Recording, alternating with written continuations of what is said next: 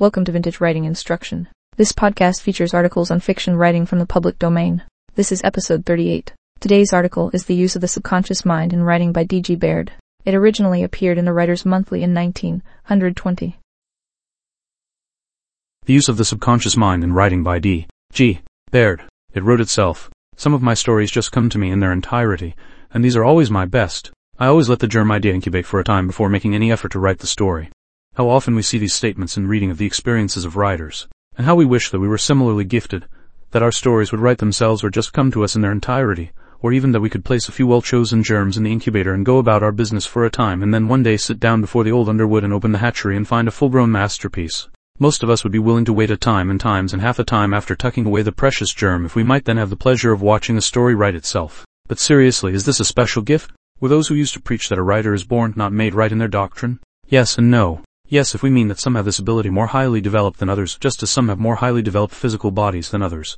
No, if we mean that there is no hope for those to whom these experiences do not come of themselves. We now know that any normal person may develop a strong physical body. Annette Kellerman, the diving Venus, was once a cripple, and psychology would have us know that what we have been wont to call inspiration might more appropriately be called expiration, as it is but the outward manifestation of the working of the subconscious mind. As we all have subconscious minds just as we all have physical bodies, it would seem reasonable to suppose, then, that our ability to receive stories through the medium of inspiration, or to incubate ideas successfully, depends entirely upon our ability to control this faculty. And this has proved to be the case.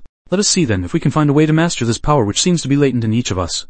In doing so, I claim no credit for the scientific truths which I shall state. They may be found in any good work on psychology, and I beg pardon in advance if I seem dogmatic, as the limitations of this article will not permit a full discussion of every statement that I shall make. To begin, these hypotheses have been quite conclusively proved by many tests during the last several years. 1. The mind is dual, conscious and subconscious.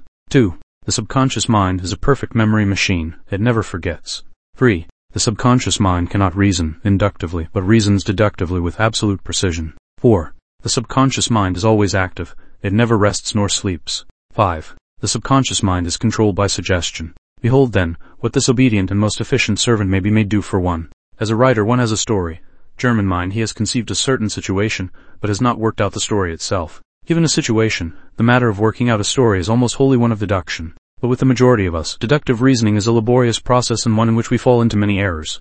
Now just look back at our third hypothesis, and you will see that the subconscious mind reasons deductively with absolute precision. Then why not give to it the task of working out the details of the story? But how can this be done? Look back at our fifth hypothesis, and you will find that the subconscious mind is controlled by suggestion. It will carry out any positive suggestion that is given to it. Remember also that it is always acted at works while you sleep. All this being true, then one need only say to his subconscious mind, "Now, Mr. Subconscious Mind, such and such a situation I have conceived. You will take this idea and work out a story for me. Please have it ready by 9 o'clock tomorrow morning, as I wish to begin writing it at that time." And presto, at the appointed hour you sit down before your typewriter and proceed at once to dash off a contribution to literature, and later, when the applause arises, you modestly inform us that the story just wrote itself. All of this would be mighty nice if there were no difficulties to be surmounted in the use of this remarkable talent. It so happens, however, that there are real difficulties in the way. The first difficulty to be considered is that of giving the suggestions that we hope will control the subconscious mind. Remember that the conscious mind, the reason, also offers suggestions, and should these suggestions be opposed to the ones that you are trying to enforce, there very naturally will be a conflict between the two, with the result that both will be neutralized and no result will follow. Suggestions, to be effective, must be positive. The more positive the better. And one can hardly offer a positive suggestion when at the same time he one's thinking to himself, "I haven't much faith in this business, but I'll try it anyway," or when his mind is on something foreign to the suggestion. The second difficulty is that of elevating the result of this subliminal activity above the threshold of the subconscious, that is, in bringing into the conscious mind the story that the subconscious mind has so obligingly worked out. The subconscious mind is always at work, and could we tap it at will we would find that it has undreamed of treasures, but to most of us who have never developed the faculty it is a locked vault. How then may we overcome these difficulties?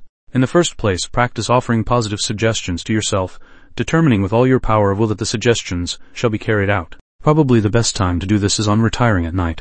Try to go to sleep with your mind firmly centered on the suggestion which you wish to convey to your subconscious mind. Keep out all foreign thoughts, and by all means try to believe that your suggestion is going to be carried out.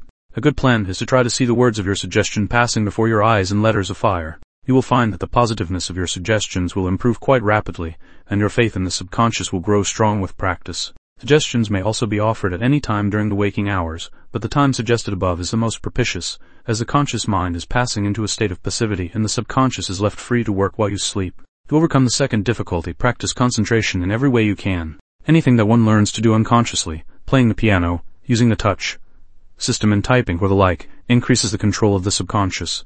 Hard study or deliberate concentration on any subject is helpful. I have known women to practice such exercises as counting peas as they shell and drop them into the pan. This sounds ridiculous, perhaps, but it is good practice in concentration, nevertheless. In the matter of writing, one should act as if he were positive that the suggestion would be carried out. For instance, you have repeatedly offered the suggestion that your subconscious mind work out a certain situation for you. When you are ready to write the story, sit down at the typewriter in perfect confidence and begin writing it. You will probably be surprised to find that the story just comes to you.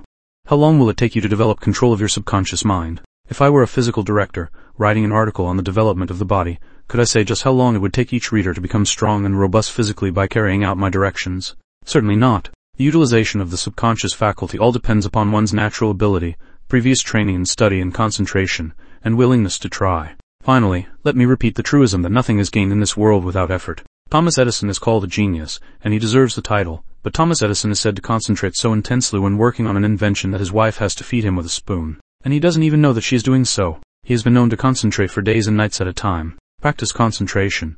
Offer positive suggestions to the subconscious mind that it is going to perform a certain task. Make yourself believe that it is obeying you. Act upon your belief, and you will find that your subconscious mind is the most obedient and efficient of aids in writing.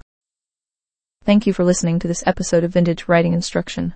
If you'd like to support the podcast, please visit vintagewritinginstruction.com.